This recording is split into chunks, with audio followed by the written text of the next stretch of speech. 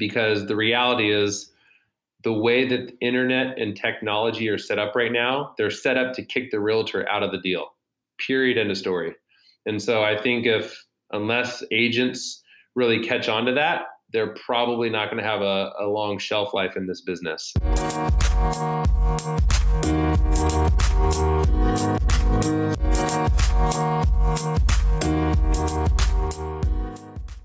Hey everyone, how's it going? This is Sean Ireton with the New Inspiration Extraordinary Gentlemen podcast, and today I have a very, very, very special guest. His name is Chris Saison, and he's a very good friend of mine. He's like a brother to me. We've known each other for several years now. It's been like, 5-6 years, something like that, Chris? Yeah, I think it's been about 6 years, yeah. Crazy, man. Time flies. So Chris Saison is a Keller Williams realtor, and he's been doing this for about 10 years. He was born and raised in Sacramento, where we met. He has a sister. He's got a nephew. He's got a beautiful black lab named Cola. He's another big hip hop head like I am.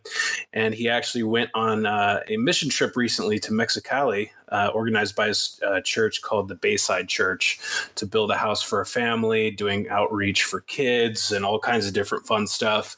Like I said, we met in Sacramento at BNI. So my other guest, Justin Payrette, who's on the show, we all three of us met in the same networking group.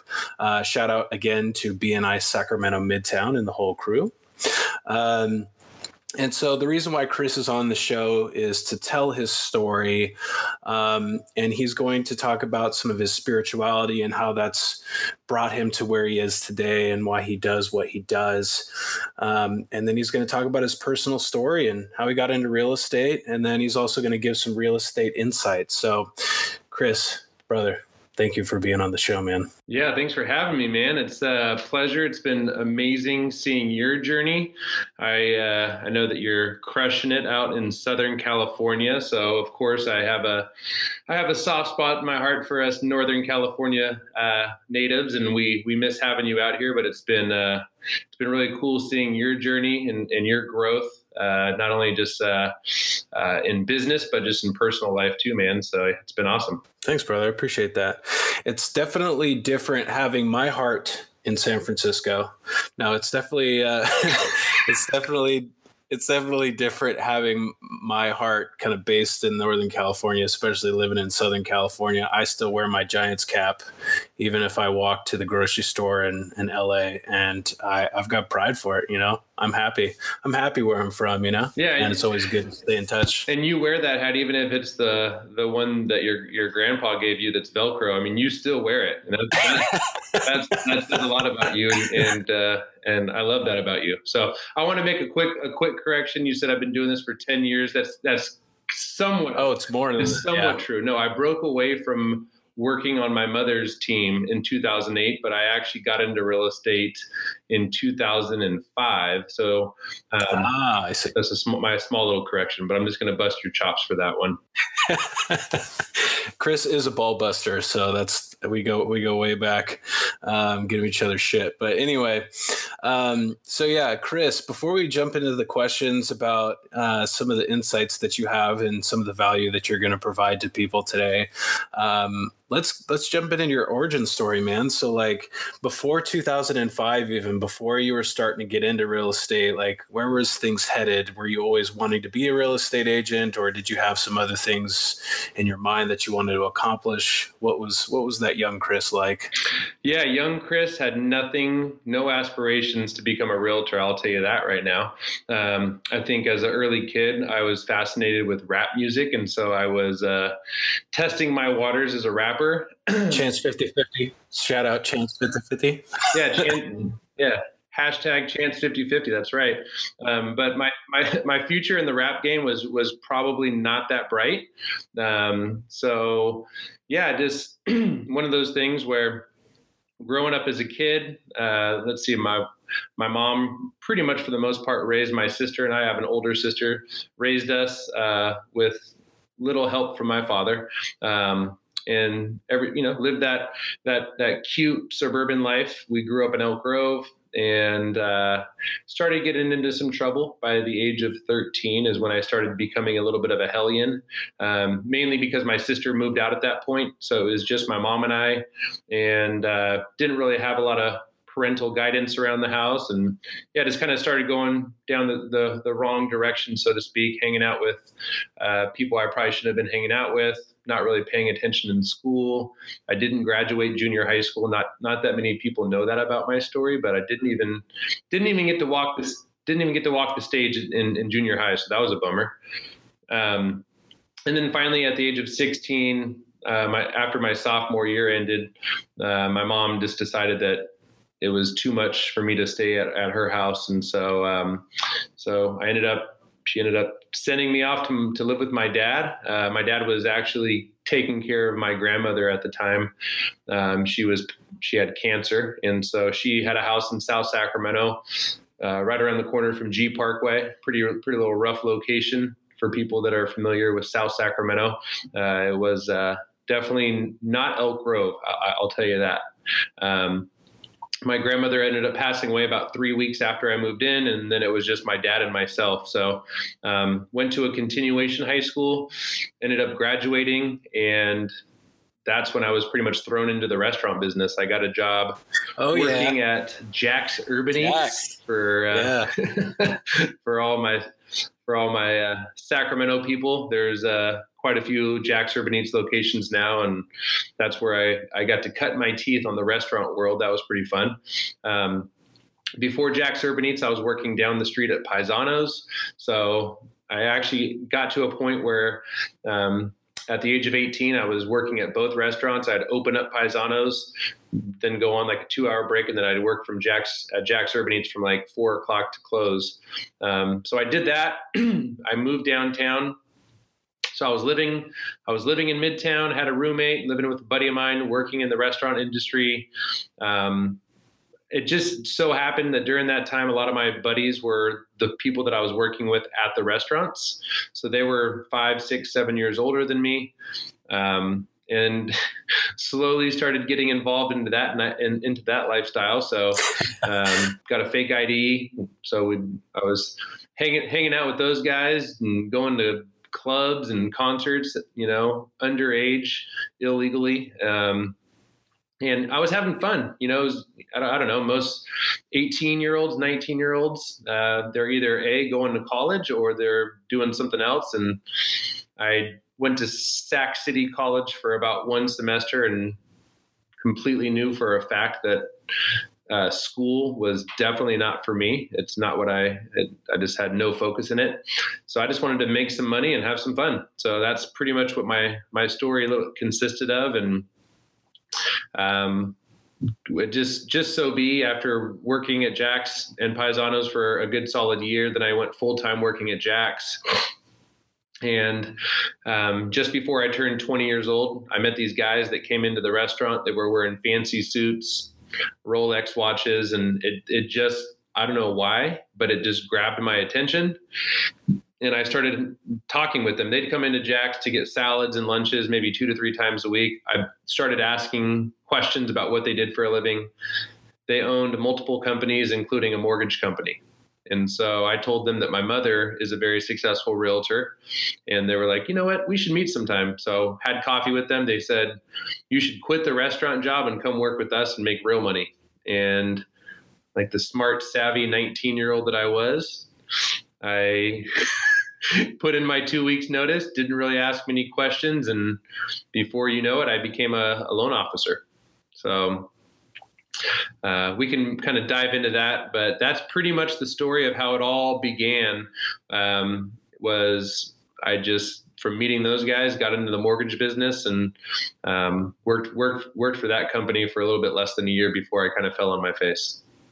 Gotcha. So before we talk about you falling on your face, which is something that I really want to get into because I love talking about people like not literally falling on your face, but the challenge behind it and everything. That's one of the things that I really like talking about. But I actually want to back up and talk about your other grandmother, the one that she's still kicking today, right? I mean, the one that you Yeah. So he and his grandmother like to do professionally shot photos of them, like hip hop style, kind of like peace signing the camera and wearing like fancy gold jewelry and looking like rappers, looking all hard and stuff. And his grandmother is hilarious. So tell me about how did this even happen? Like, how does this get started where you just tell her one day or like, I'm going to be a rapper, and she was just super supportive and she kind of just went along with it, or what? Give me some backstory on that. No, I have not always had this relationship with like this with my grandma. She was actually a very stern, fierce woman that did not like to joke a lot. It wasn't until my grandfather passed away that she started actually showing signs of emotion, and so our relationship just kind of started to get pretty deep at that point. This was about, I want to say, 8 years ago. Is when my grandfather passed away, and so I'd just go and check on her and hang out with her. We'd have our custom glasses of bourbon when I'd go and visit her at her house at nighttime, and she'd be watching her game shows. And I don't know, it just started happening where I wanted to make her laugh, get her out of the sadness and the funk that she was in. So I thought it'd be funny to have her dress up like, we basically reenacted the Death Row Greatest Hits album cover of Tupac, Tupac, Snoop Dogg, and Dr. Dre and Suge Knight. So I had to throw on all these gold chains. We put on some bandanas and we threw up the West Side logos with our hands, and the rest is pretty much history now. Since then I've had her do videos and pictures, and I basically have her say things that are highly inappropriate, and she says them, and it's kind of turned into a pretty big buzz. And so we're actually working on right now. It's going to finally happen this year, where I'm getting a production company to film a rap video. So we're going to do our first rap video. She's going to sing like the hook. I'm going to do the rap, and I'm going to feature like 20, 30, 40 of my closest friends. And it's going to be a video that's going to be priceless. So I'm looking forward to that. Do you conceptually know what you're going to rap about yet? Do you know what the subject matter is going to be? I don't. It probably will have to do with something inappropriate, but I haven't really thought of it yet. Okay. So stay tuned. I'm going to have somebody create a Instagram profile for my grandmother leading up to the video, so that she can get some followers, start making some posts, get on that gram life. You know what I'm saying? Before we get into the video. There's that one app that Gary Vee talks about as of recently. It's like the Musically, I think it was. There's a lot of people who are using this app, Musically. I think you and your grandmother could leverage that platform now if you guys want to just do some song and dance kind of routines on an app. But anyway, that's something that Gary Vee is pushing for right now, that people adopt Musically and test it out, and being on a young evolving platform to see where it goes. But that's cool and interesting. I mean, that's exactly what Gary Vee talks about, and Chris and I are both Gary Vee fans, and one of the things that he always talks about is making sure that you're building a personal brand, and Chris is definitely building a personal brand, and he's being unique and genuine to himself about what he's doing and who he's involving in his life and all sorts of different things. But let's fast forward to when you fell on your face. Let's talk about that challenge, Chris. Like what was that challenge? What was really impactful for you, and what was it about that experience that made you feel like you fell on your face, and what was the actual experience itself? So I had a lot of, like most young men do, especially I would say young men like myself that are competitive and want to be on top of the world at a young age. I never really thought of myself as a quote unquote businessman. All I knew was I was ultra competitive and I wanted to go places in life. That's all I knew. So it wasn't like I knew what profession I was going to go down. I didn't have a certain dream to be in a certain career field. But the second that I met with those two guys that own this mortgage company, it just immediately in my mind, I said, I'm about to crush it. I'm going to make a ton of money. And that's all I knew. So I had a lot of pride. There was, some ego, and I actually remember calling my mom and my sister, because at the time my sister was my mom's full-time assistant in real estate. My mom's a highly successful real estate agent here in Sacramento, Elk Grove. Everyone knows my mom. She's been doing it now for just shy of 40 years. And during this time when I joined this mortgage company, my mom was just crushing it. I mean, she was probably closing somewhere between 90 to 100 deals a year, on top of the world. And I remember calling my mom and my sister saying, I got a job in the mortgage business and you guys just watch out. I'm about to make a ton of money and I'm going to kill it and it's going to be amazing. My mom was really supportive. She was very happy for me. And I don't know, there was just something internally that I felt I had to prove to myself and to the world and to my mom that I was going to make it without asking for help from my mother. That was a big deal for me. So that's where the pride comes in. Is probably the conventional way to go was, why don't you just sit down with your mom? She knows everybody. She's been doing real estate forever. I'm sure she knows probably somebody in the mortgage business, if that's what you're looking to do, that she can refer to you. But that's not what I did. And I just wanted to show myself and show everyone that I can do this on my own. Well, I had no idea that these two guys were actually very shady guys. They were shady characters, and they were scamming a lot of innocent homeowners into doing refinances that did not make sense for them. I was promised X amount of training. I didn't get the training. The office environment was really hostile. There was another guy in there that was working for them that once I showed up, I don't know, it felt like we were in a jungle and I was stepping on his territory. And so I got into some pretty brutal arguments with this guy, and it was just really bad. I only closed I think 2 deals in 7 months. So financially, I was losing money. I was already broke as it was because I was a 19-year-old guy that just turned 20. So 20 years old, living in Midtown. I barely had any money. I was living off of credit cards. And honestly, it was just a very humbling experience, because the end result was, after about month number 8 or month 9, I knew I had to get out of there. And so I quit, and I went to my mom with my tail between my legs. And, she's the role model. She's the businesswoman, very successful person in my family, the most successful person in our family. So I just asked her, I said, who do you know that you can refer me to that's in the mortgage company that I can maybe get a second chance with? So my mom did end up referring me to somebody that she knew. I interviewed with him and his company. He owned a local small mortgage company out of East Sacramento. I didn't know it then, but I probably know it now, that probably one of the reasons that he hired me instantly was because he knew that if he hired me, he would probably get all of my mom's business because I happen to be her son.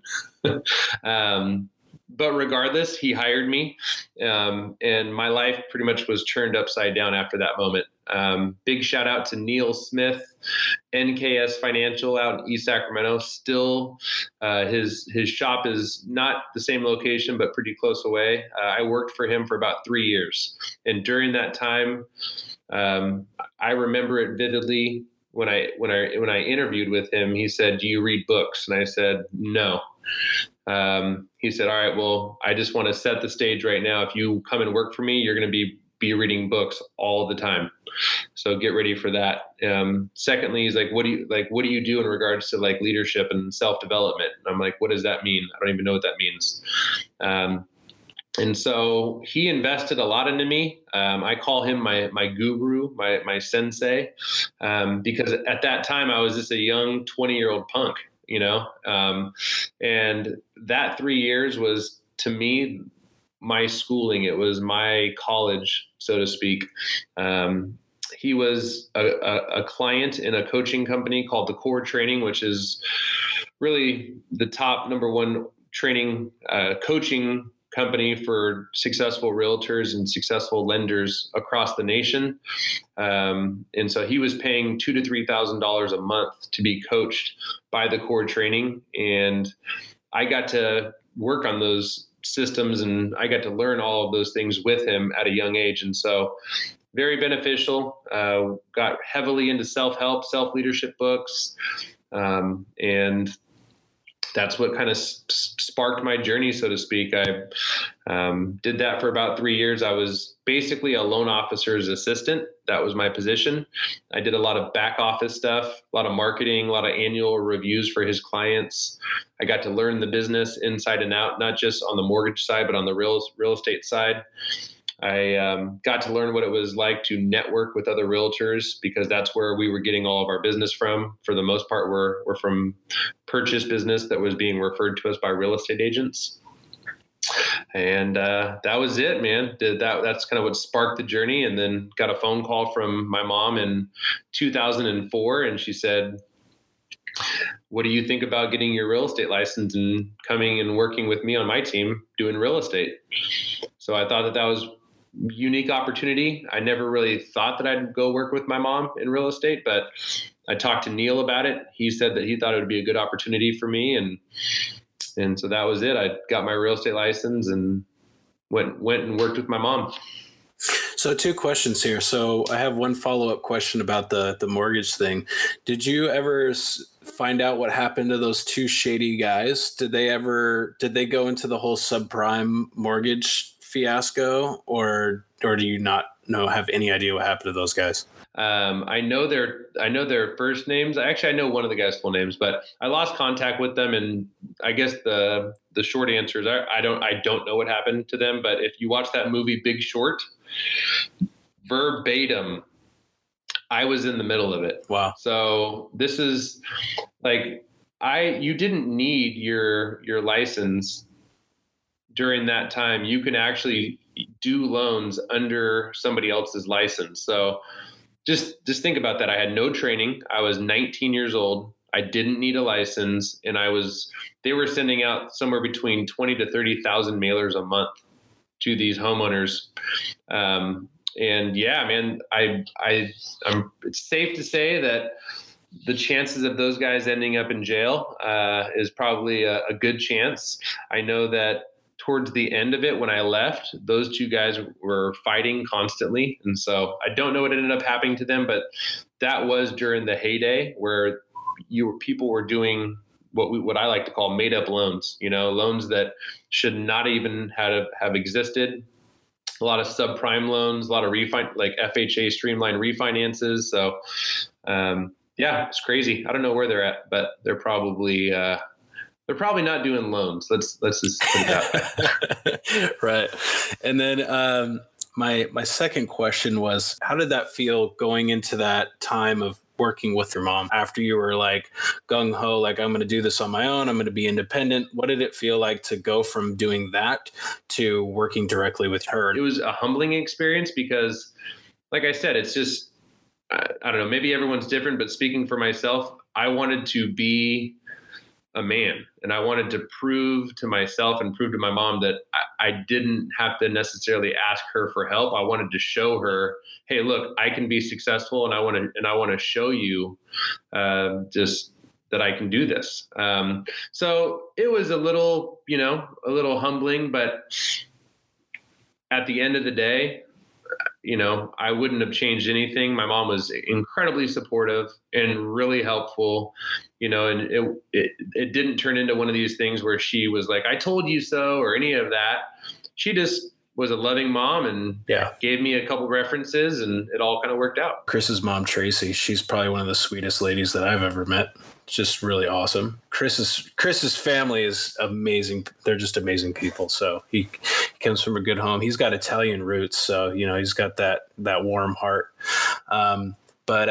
Anyway, yeah, and he's got a tattoo of it on his bicep there, actually, of the Italian flag. But anyway, so you started working with your mom in real estate, and what were some of the biggest challenges and what were some of the biggest successes in working with your mom? Like, describe what that experience was like. Yeah. So my mom and I are wired very similar in the sense that we have very little patience. We are activators. We like making things happen. We're very competitive. We don't like taking instruction from other people.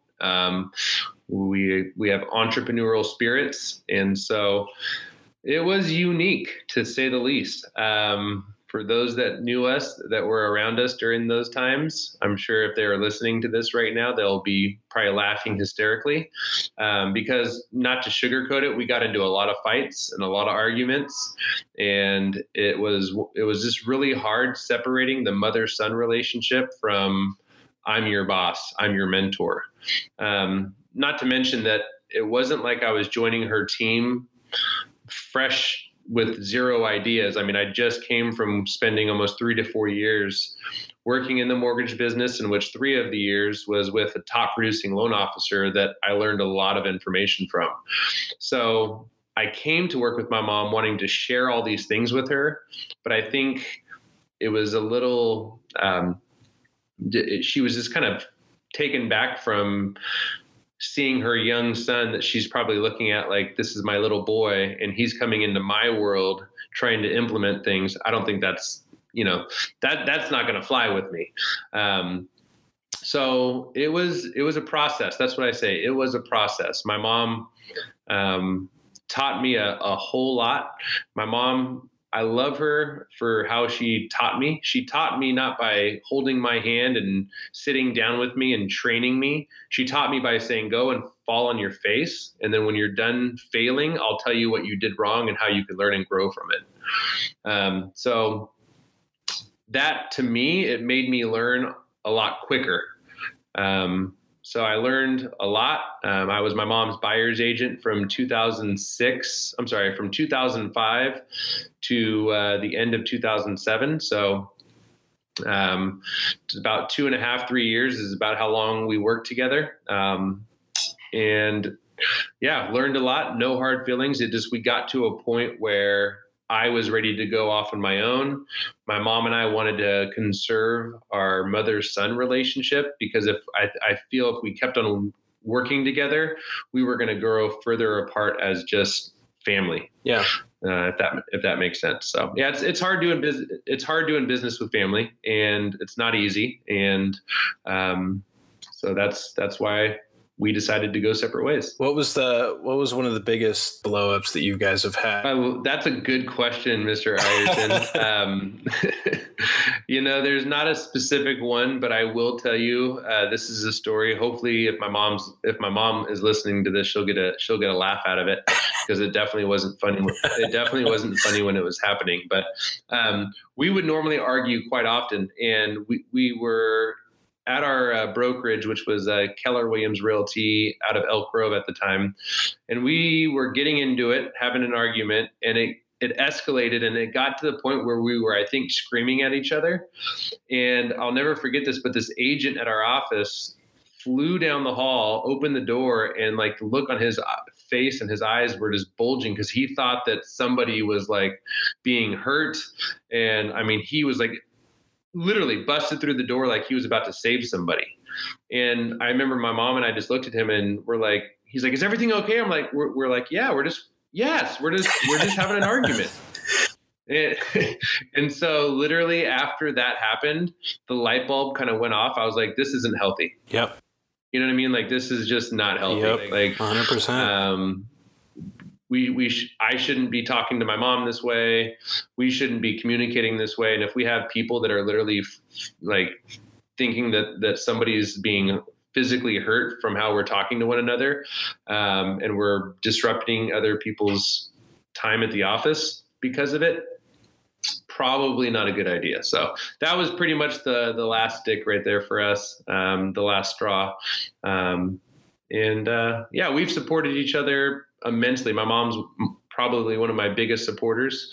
When I decided to go off on my own, it wasn't, it was all love, all love. And just by that coincidence that when I broke away from her, it was 2008, and that 2008 is when the market crashed. So I officially get to say that the year that I decided to go off on my own, we had the worst real estate market crash in history. Yeah, dude, that's nuts. Like, so what was it like from your perspective? That was crazy. I didn't know anything different, though. That was the beauty of it, is that it was the equivalent of, okay, I'm starting a business and this is how it is. There's foreclosures and short sales. So pull up your pants, be a big boy and get on with it. or get out of real estate. It was cut and dry. So I started a business networking group, BNI Sacramento Midtown, within 2 months. So that chapter was established by myself and a good friend of mine, Sean Kraus, who's a loan officer at Big Valley Mortgage. So we started that chapter in 2008 because I knew ultimately I needed to start building relationships, getting my name out there, and not just rely on the activities I was doing, which were pretty much I was doing 2, 3, maybe 4 open houses a week. And I was doing a lot of canvassing. I was printing up these black and white flyers that talked about how I can save your home from foreclosure by doing what's called a short sale. So I was canvassing a lot of houses. And yeah, I just had to get to work, man. So it was crazy. I think from 2008 to 2010. So during those 3 years, I closed somewhere around 75 short sales. So I didn't really know what it was like to do an equity sale, a normal traditional equity sale. So I'd get these short sale listings and it would be 3, 4, 5 months before I got paid on them. So I'd have to stack up a lot of them and live within my means because I knew that I wouldn't have a paycheck for 3 to 4 months. Yeah. And then you just have to when you get that paycheck, you just got to save as much of it as you can and for the dry season until you get the next one, right? So that's what a smart person would do. I didn't have a financial advisor, and I coincidentally, I ended up making pretty good money during that year, my first year on my own. So instead of plucking it away into a bank account or being really diligent with it, I ended up just traveling. I remember I went to Vietnam for a month, went backpacking with my buddy Sean. That was one of my first big trips. I did go to Brazil a couple of years before that. That was my first out of country trip with some friends of mine. But no, I mean, if you want the candid, no sugar coated response on that, I started making money and I started spending a lot of it. I was spending it as quick as I was making it. So, I guess we'll maybe get to that a little bit later in the podcast, but no, I was not living within my means. I was doing my best to, but yeah, we'll talk about that later. No, just do it now. Just do it. Just do it now.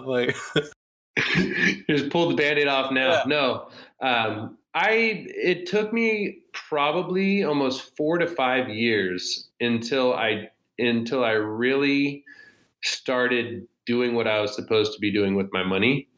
So what does that mean? Well, it means that I wasn't paying my taxes. It means that I was making money and buying things that were fun and material items. I was traveling, and I don't regret traveling. It's just, it got to a point that right around 2012, 2013, when I really started, growing my real estate team and, getting a little bit more successful, that I had a sit down conversation with my CPA, and he was like, this just isn't effective. It's not efficient. Yeah. I think at the time I owed about $75,000 in back taxes. Oh, wow. I had massive credit card debt. It's I was making $200,000 to $300,000 a year, but I had nothing to show for it. And so I quickly got a hold of that and got caught up. And, I like to say that I'm a slow learner. So, I'm quick to fail, which is good, but I'm a slow learner in other aspects of my life. Hence the fact I'm 34, turning 35 next month. And I'm one of the few people in my circle of friends that's not married. I don't have any children, and that's not by design. I definitely want to get married. I definitely want to have kids. It's just, like I said, I'm a slow learner. It's taken me a little bit longer to work through all the kinks. So what are some of the biggest misconceptions about real estate agents and the real estate industry as a whole? So I think some of the common misconceptions, I think the general public, I think a large part of the general public thinks that if you're a real estate agent, you make a lot of money. So there's that. Number two, there's also a generalization that real estate agents are just a more polished version of a used car salesman. So So I think that's a pretty common misconception. And then the other misconception I feel for a lot of people that want to get into real estate is that you get your real estate license, you become a realtor, and because of all these TV shows that you watch, $1 million listing agent, or your friend's uncle's cousin's brother-in-law works in Los Angeles and makes all this money, that I think people think that they get a real estate license and they're going to make a lot of money. So to me, those are the common misconceptions, because I definitely know quite a few real estate agents that are the furthest thing away from used car salesmen. Some of the most incredible business minds that I've ever been around are in the real estate business. And I also know that it's definitely not an easy business to get into and just start succeeding in. It's a lot of hard work, just like within any business. But I feel from looking at real estate where it's at now in 2018 versus where it was when I got into it back in 2005, completely night and day. And a lot of that has to do with technology. It has to do with social media. It has to do with just millennials. I just feel nowadays to be successful in real estate, it's way harder than it was 10 years ago. Why is it so much more difficult now than it used to be? Well, so I will say this for the real estate agents that have, and I think this goes for any business. If you've been doing it for 20 plus years, chances are you've established a pretty good client database. And regardless of millennials or technology, regardless of any of it, if you have good business practices, you should be able to make a good living doing it, because you've built up such a huge reputation and you've been doing it for so long. Like I like to say that the sweet spot for my career was right around year number 10. So why is that significant? Well, it's significant because I feel it takes about 10 years before you start seeing a lot of repeat business. That's when you start seeing repeat customers. You see a lot of people that they buy and sell homes usually after the 6th, 7th, maybe 8th year of owning it. And that's, in some cases, that's just, it takes time, you know what I mean? But I think it was a little easier back then just because we didn't have the amount of agents that were in it now versus back then is completely, different. But I think now there's so many people that are wanting to get into real estate, and they're taking the same approach that everyone else is taking when it comes to social media. And I think consumers on a whole are seeing through that. And so to be different, to really stand out, that's why I'm a big fan of Gary Vee. That's why I've followed Gary Vee avidly over the past 3.5, 4 years. That's why I've read all of his books, got a chance to meet him. I'm a big Gary Vee fan because the stuff that he talks about and the stuff he's doing, I just don't see a lot of real estate agents doing it. I just don't. And so that's why I've done my best to adopt some of his principles, because the reality is the way that the internet and technology are set up right now, they're set up to kick the realtor out of the deal, period, end of story. And so I think unless agents really catch on to that, they're probably not going to have a long shelf life in this business. And that didn't exist 10, 20 years ago. 10, 20 years ago, just observing my mom do it, she didn't have a ton of competition. Advertising was in the form of a billboard and newsletters. And bench ads. And bench ads and traditional marketing that, quite frankly, sucks nowadays. And I just laugh when I see people still doing the same type of marketing that they were doing 20 years ago, because the reality is it's just not efficient. Right. So anyways, I can kind of get onto my soapbox with this particular topic, but I do my best to stay mindful of it. And we'll see how it all turns out. But I definitely think the way that people buy homes and the way that people sell homes in 2020 is going to be insane. And I think the result of it is there's going to be probably half of our industry, if not more, that's going to suffer from it, and they're probably going to get out of the business. In terms of technology, where do you see it going? Because you mentioned it it could be phasing real estate agents out of the deal completely. How do you foresee that possibly happening? And then for the real estate agents that are still somehow involved in the deal, what role do you see them playing? Yeah, I mean, I do not have a crystal ball, but this is where I think it's going. Is I think you're going to have much, much, much more people that are looking to sell their home that are going to be able to use so many tools that they can get from technology, online tools, that's going to present them with a pretty dialed in market evaluation for their home. Right. When it comes to marketing, all of these tools are probably going to be available for them, from, advertising, taking photos of their home. And it's probably going to be bundled up into this one beautiful, quick and easy little package in which they're going to be able to save 70 to 80% of what they would normally pay for a realtor to do it all for them. So, I mean, I don't think it's a matter of if, it's just a matter of when that's going to happen. Because I don't know, for us to see how far we've come with technology, it's just a matter of time. From the buying standpoint, I feel that there's so many things in place right now for a buyer to buy a home sight unseen. You have from the Google glasses, I don't know what they're called. I'm probably going to put my foot in my mouth right now because funny enough, I do not stay on top of all of the gadgets like I should, but that's why I keep people around me. Like, shout out to my assistant, Michaela. She's 22. So, when it comes to like, what are all of the younger folks doing? She'll report back to me. I keep people around me that will keep me up to speed on this. But yeah, I mean, real quick, sorry. Michaela helped Chris get his headphones and everything set up before the podcast episode. We were having a little trouble with that, so she got them on. She got them all set up and ready. Sorry, Chris. Is that so cute? We're gonna save 5 minutes for this podcast, and when we get to tell everyone how I actually taught you how to talk to women. That was a very big stage in your life where I met you. I think you were like, what, 22 years old, and it was this, I don't know, cute process. So we'll bust your chops a little bit later on that for calling me out. Yeah. Anyway. But no, yeah. So yeah, technology. What I was saying on the buying side is you're just going to see a big population of home buyers that are going to be able to view a property, 3D, virtual, whatever you can think of is probably going to be available to a buyer, and it's going to allow them to potentially cut that agent out of the mix. So, what does that look like for the average realtor? Really, what it looks like is just being aware of it.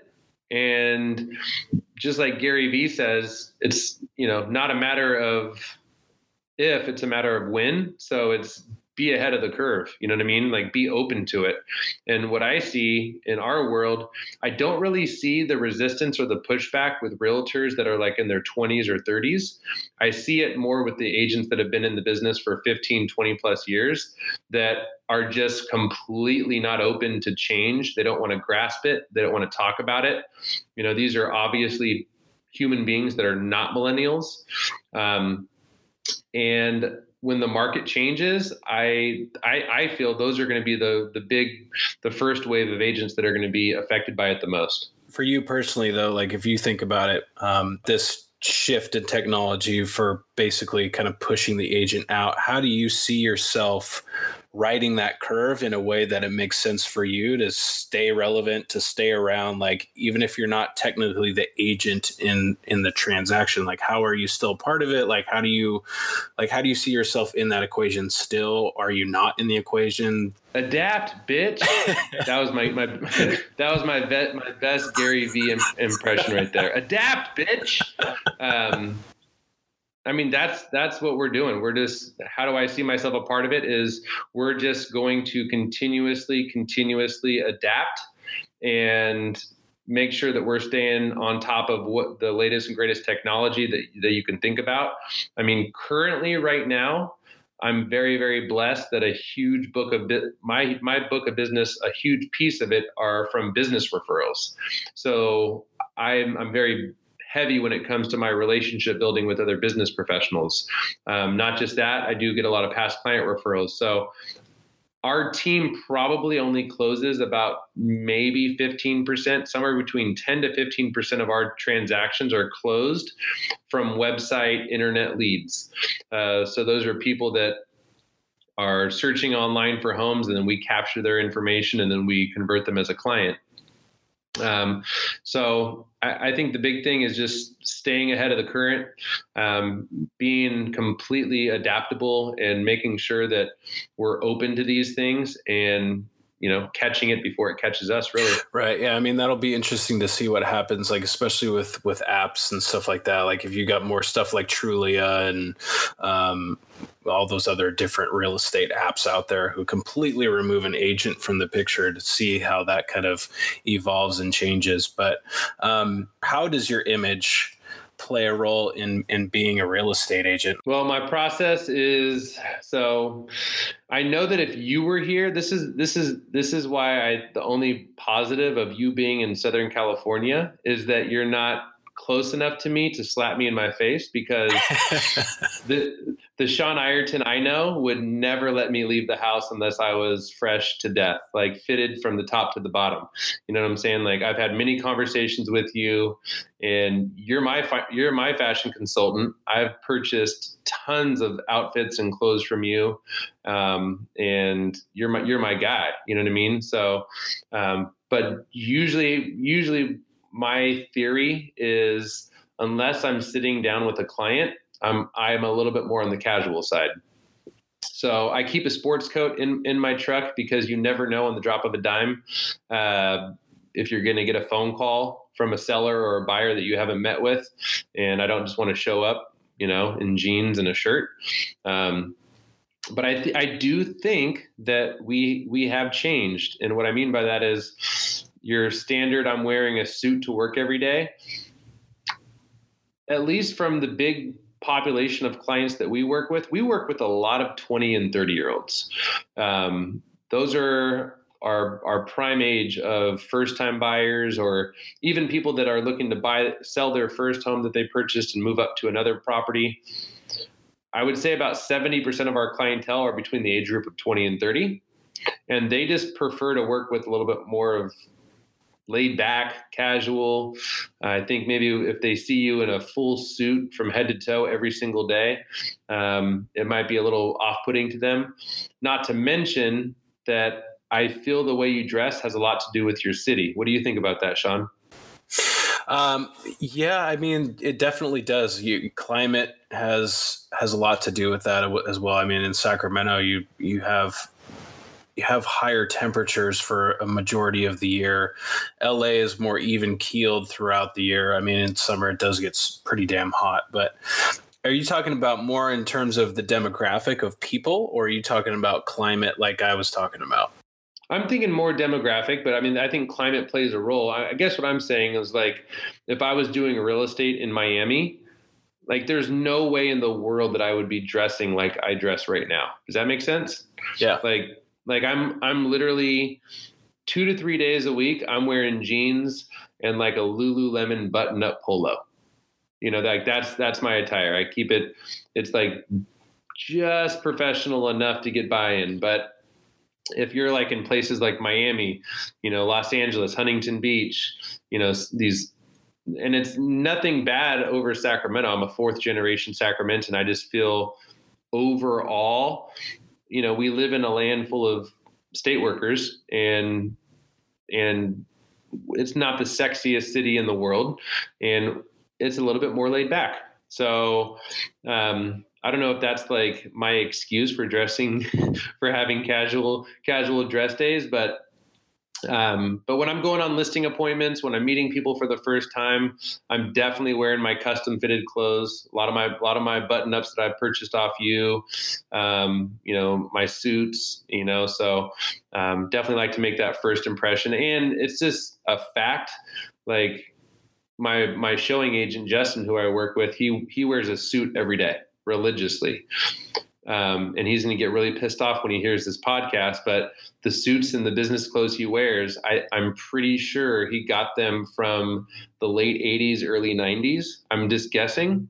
And I told him, like, dude, when you get your first suit by my boy Sean at New Inspiration, when we fit you up and you know, he wants to lose a little bit of weight right now.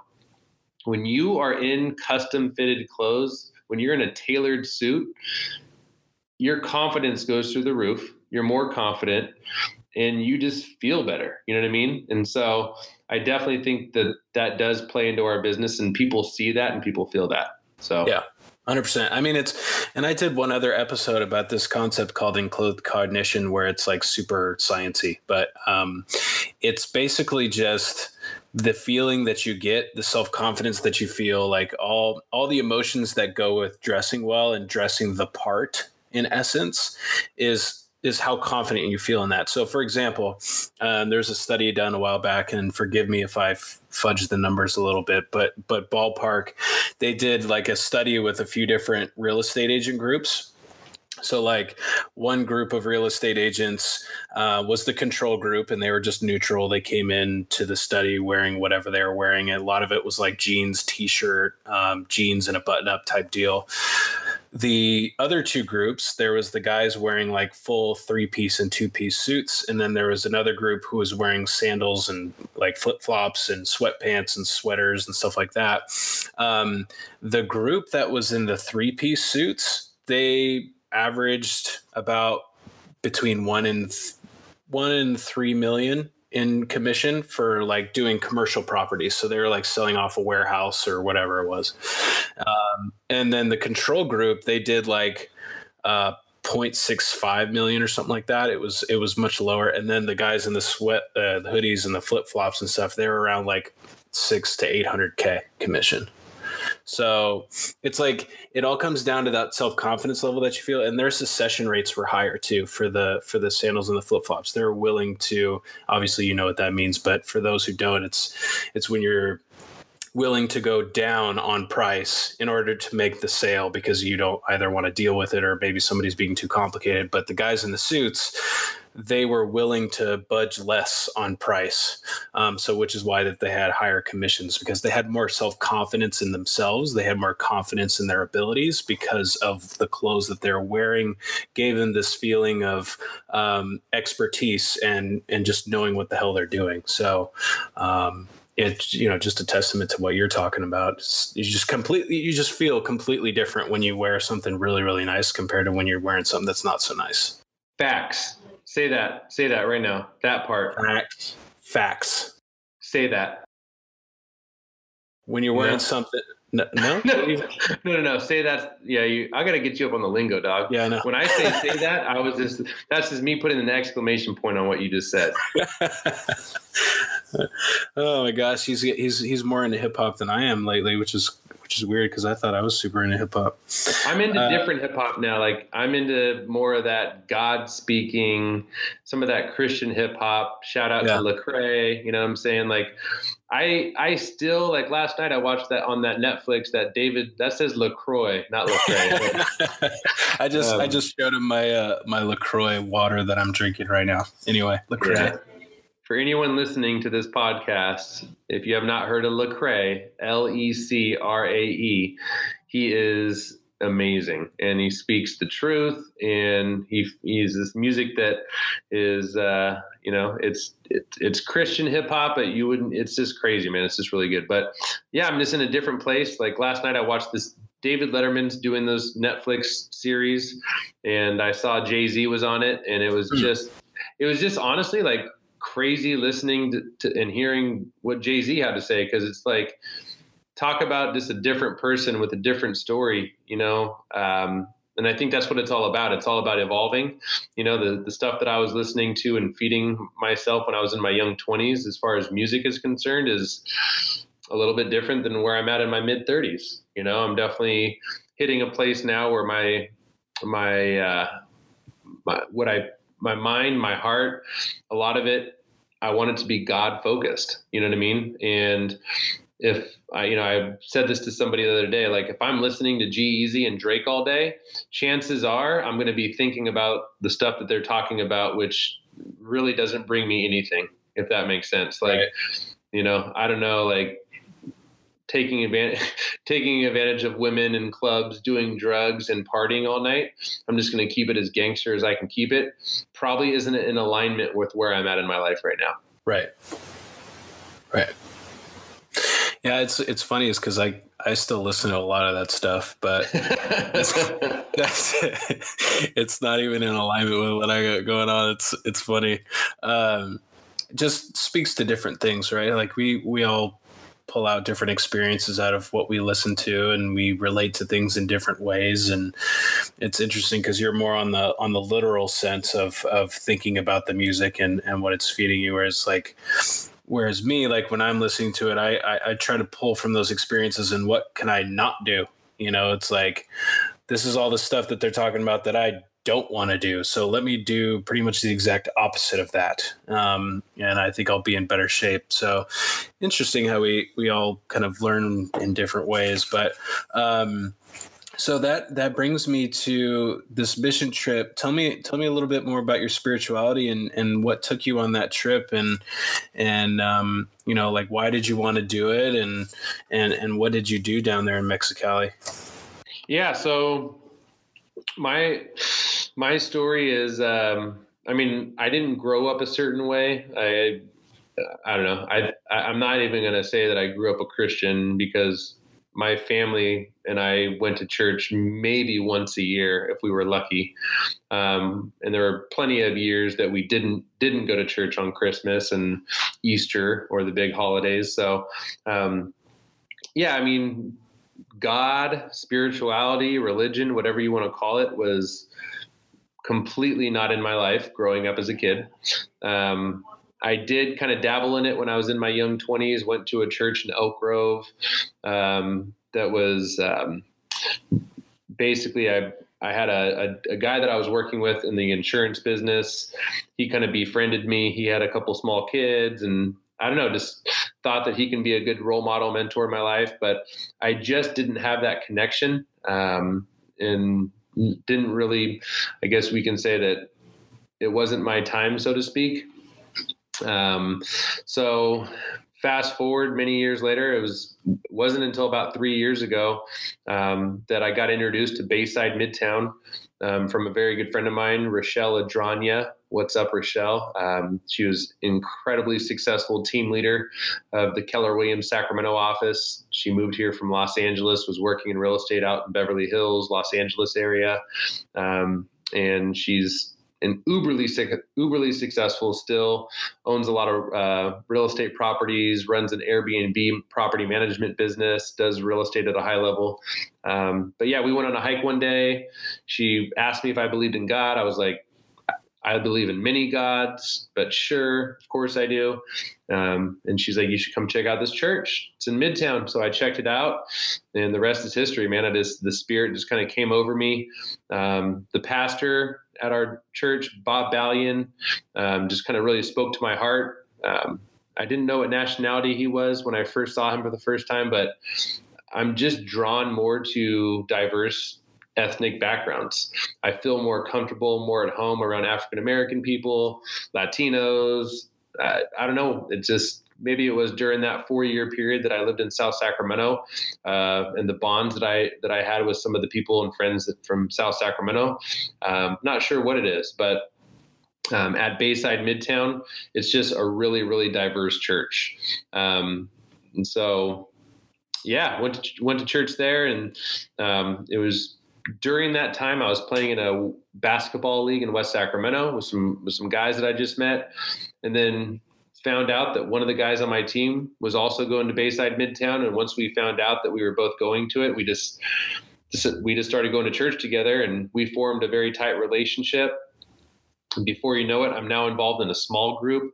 So I'm going to a small group every week with this guy named Armando and his wife and some of their close friends from the church. And then my walk with God just really, really started taking off. I got baptized last year, and that was a huge, huge moment in my life. And as far as the Mexico trip, I've been hearing about it for the last couple of years. I've been doing a lot of stuff with with the youth. I do a lot of fundraising and I mentor this young man named Jamal, who used to go to an elementary school called Leah Tata Floyd. Our church is heavily involved with that school. And so I just feel like where God has me right now is in ministry and spending time with kids and making disciples, and spending time with kids. And so the Mexico trip to me was a no-brainer. When it comes to my construction background, I think my dad is probably laughing his ass off from heaven because I might be in real estate, but I do not know how to swing a hammer. And when it comes to manual labor and Chris Saison just don't go hand in hand. So, and to throw also that little curveball of I have no patience.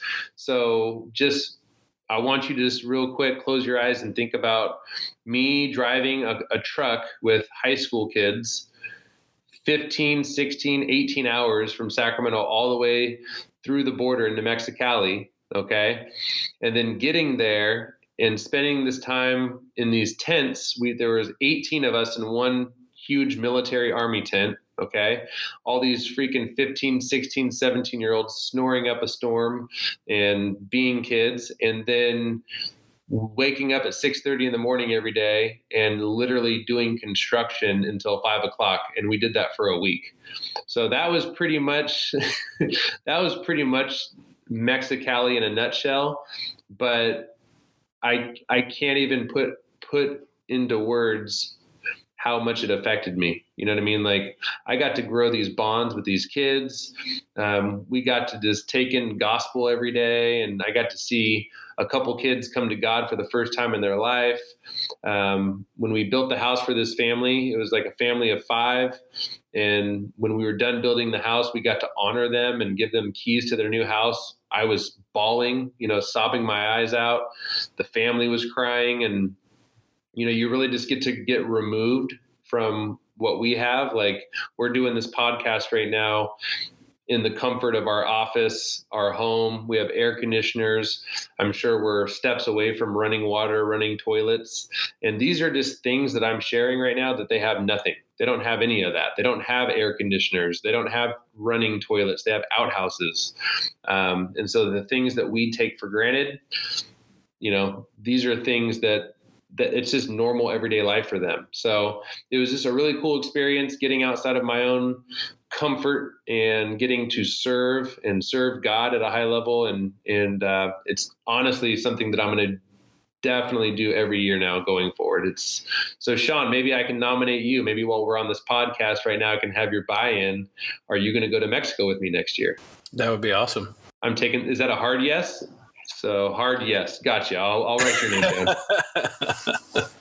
So I want to kind of wrap things up here with the insight and some of the thoughts that you have for people who are looking to get into real estate or real estate investing, and assuming that whoever's listening to this has no knowledge of real estate, they're completely green to the subject. Let's first start with people who want to become an agent. What are some of the things that they need to keep in mind when going out and venturing into this industry? Some of the things to look out for, and maybe some of the things that can make them successful to just get started in their first couple of years. So let's start with that.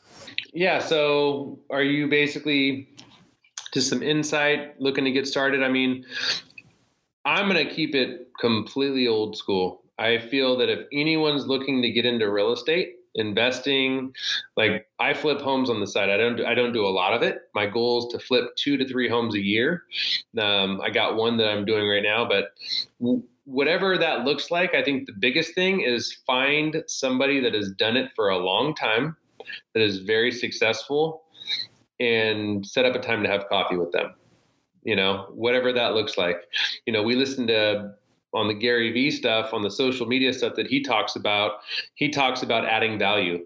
Don't just ask for something, like, bring value to that person. So that's where I would start, is, really go after or find that person, and pick their brain, ask them what they're looking, what type of advice they would have, if they were getting into the business. I meet with people all the time, sit down with them, and I'd be glad to do that for anyone that's listening on this podcast has any, aspirations to get into real estate, investing, flipping, whatever. Send me an email, let me know. I'd be happy to sit down with you and kind of lead you down the right direction.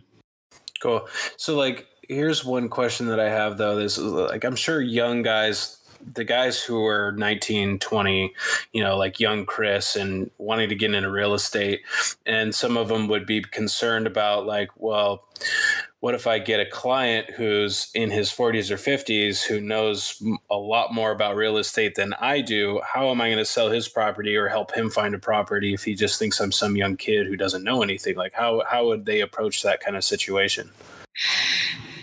I think a lot of it is just in confidence is the biggest thing. I've been there. Like I've been there, and I know what it looks like being this. I was actually talking about it the other day with my team, and we were getting a big joke out of it. If you look at my real estate picture, when I joined my mom, I was about 30 pounds less than I weigh now. I was really skinny. I had spiky hair. Like I just did this really cool spiky hair look. And I had a really big blonde soul patch. And so like, I've seen those. Yeah. Like if you look at this, it's like, who is this kid? And like, why would I take him seriously? You know what I mean? I was a wreck. You know what I mean? Like, what was I thinking? But one thing that I had that I think trumped all of that trumped my appearance was I was uberly confident. You know what I mean? I came into meeting, anytime I met with a client, the thing that I would hang my hat on is I'm going to outwork anyone that you talk with.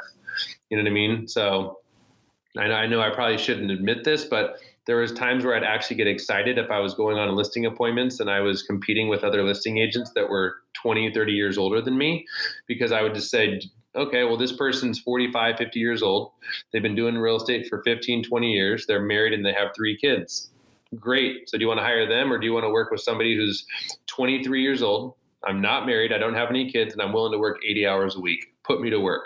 You know what I mean? So I think a lot of this is confidence. I also feel that the smart thing to do if I was getting into real estate is I would probably look at joining a team, because if you join a team, you get mentorship. And if you do go on some of these appointments with clients and you are a little bit younger, you can have somebody like myself or, the rainmaker on the team. They can be present with you. You know what I mean? And that way you have a little bit more backing, and you're not kind of going in there just by yourself. Like, hey, I'm the 20-year-old kid and I'm here to help you. I don't have any experience, but put me to work. Right. And so like we touched on earlier in this episode about how certain people are using old school ways of marketing properties and stuff like that. With the information that you've received from Gary Vee, like what are some of the things that has worked that it was in his advice for you that you could give to people who are listening to this in their mid 30s or 40s or 50s? Like, what are some of the things that you've learned from Gary Vee that they could use in their older years of real estate? Man, well, I just got a picture from my mom 2 days ago, and she sent me a picture that she's now doing bus stop advertising. So, I love you, Mom, and your sign looks super awesome and it's sexy, but I just don't think bus stop advertising is a smart thing to do. Going off of the stuff that Gary Vee talks about, I think number one, he talks about jab, jab, jab, right hook. So what does that look like? Well, that means that when you're doing things like marketing, like stop being the cheesy realtor that's like putting together all these Facebook pictures of you forcing a sold sign into your client's house and then writing this thing about how you help them buy a house and you want to help other people buy houses. To me, it's this self-serving. Like I feel super uncomfortable forcing my clients to do advertising for me. That just doesn't seem natural. It seems self-serving. And so what I like to do and why I created the whole West Sac Chris thing is I live in West Sacramento. I totally got this idea from Gary Vee, and he talked about, this was like his one little blurb from I'm drawing a blank on the Ask Gary Vee book. There you go. In that entire book, he had like a small little blurb about real estate agents. And one of the things he talked about is becoming a community expert, but don't ask for business, just give and give and give and give, and be that go-to community resource that you know everything that's going on in the community. So I created Westsat Chris. If you want to check it out, go to westsatchris.com. I got a website. We got my Westsat Chris Facebook page. We got the Instagram page, and for lack of better words, I hired a videographer. We do a lot of community outreach. We do videos at all of the elementary schools and high schools in our community, promoting events that they have. We're basically a one-stop shop for anything and everything in West Sacramento. So yeah. So the takeaway here, guys, because I've seen Westsat Chris, and it's probably one of the coolest things. The tagline is, if there's anything going on in West Sacramento and I don't know about it, I take it personal. So Chris is very, very, very ingrained in his community and loves Sacramento.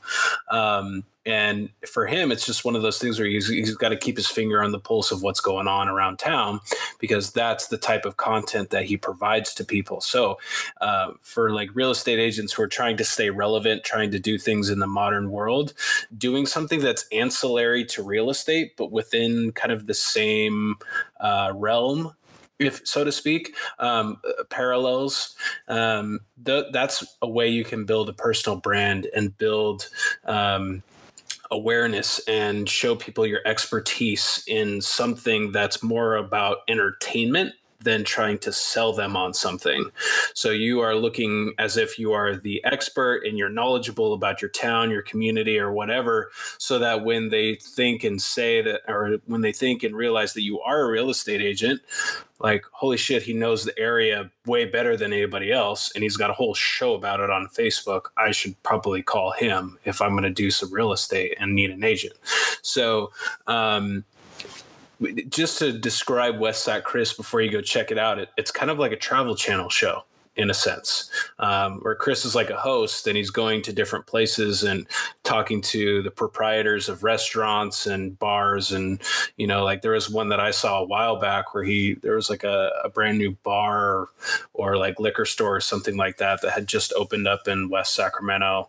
And it was just really cool for him to go check it out and give this person and this business the exposure that it could use to leverage and get more people in the door and things like that. So Chris is not just doing a really cool thing for the community and himself and his brand, but also just to help other people get foot traffic in the door and build exposure for businesses who just want to start thriving. So 100%. Yeah. I think the biggest thing is like, imagine that you're coming to a community from out of town, out of state. Okay.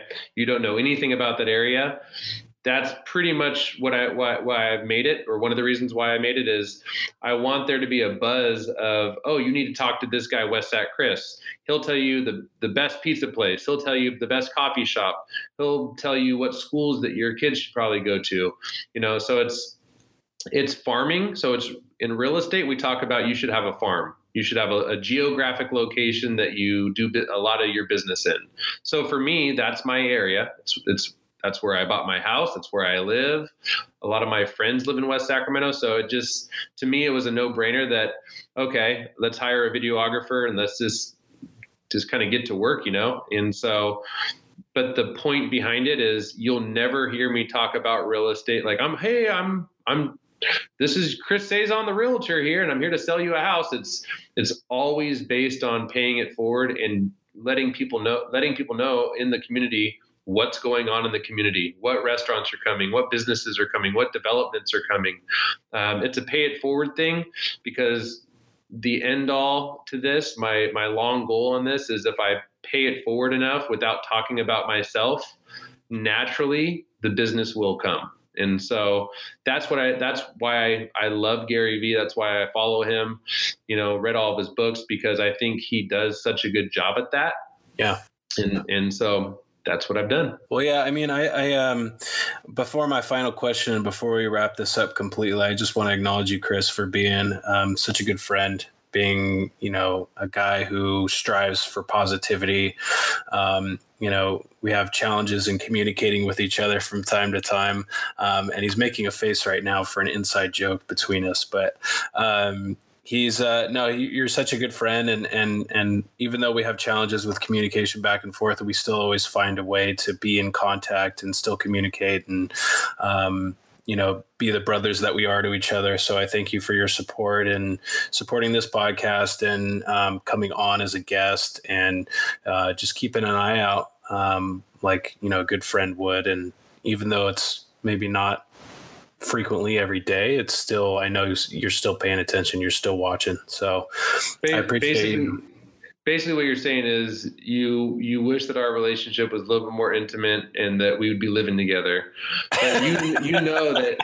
Eric, your fiance Erica, she wouldn't be okay with that. Okay. And so I hear you. No, but all jokes aside, man, it's been just crazy watching your growth and watching your journey. We became friends super quick. We linked up. I definitely was I nominated myself. I was like, I'm your big brother. You know what I'm saying? I know that we have an age gap of almost 10 years and how old we are. So I was like, I'm your big brother. And just seeing where you've become, seeing what you've become in your journey, it's been inspiring.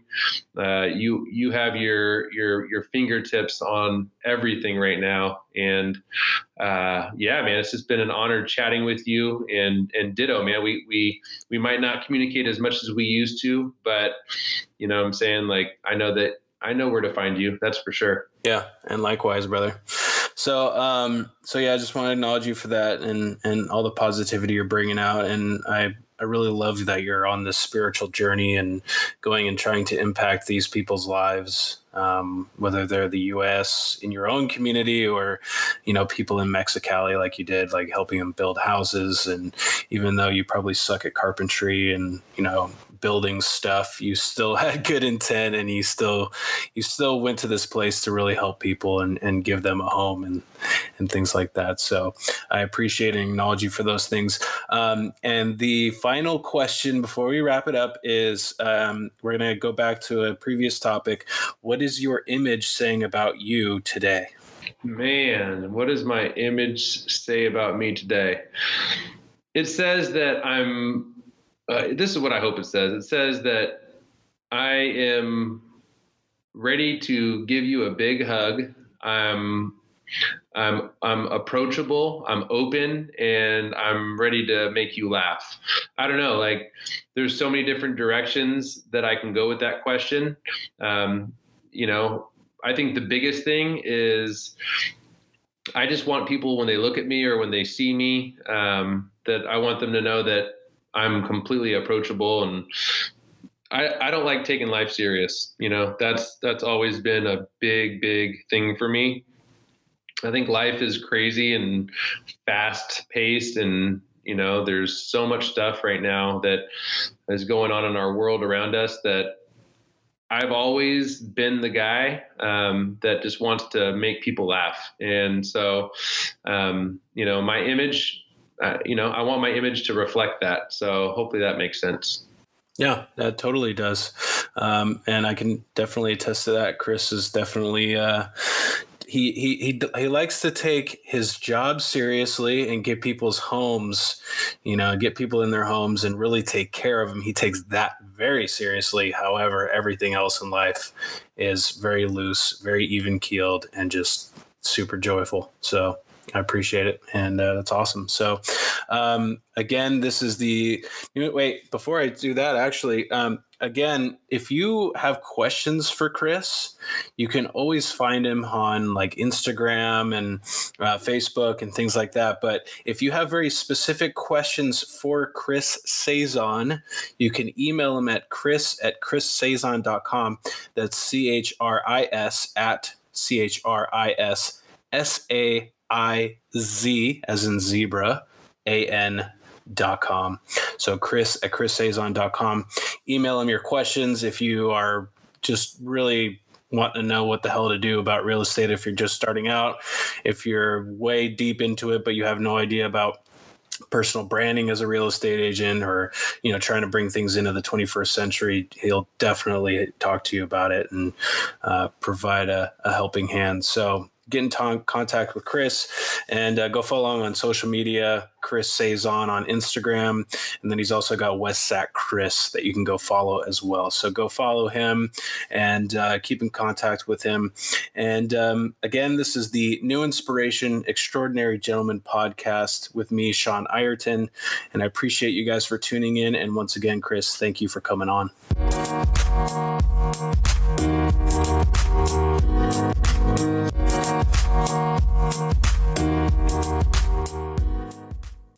Thank you guys so much for listening, and I hope you enjoyed this episode of the New Inspiration Extraordinary Gentlemen podcast.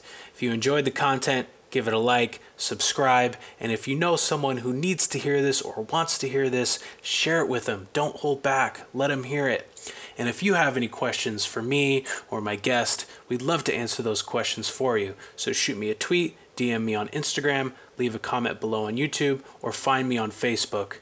If you have Anchor FM, you can message me on my station. The username is @NewInspiration, NUINSPIRATION. And as always, make the rest of today extraordinary, gentlemen.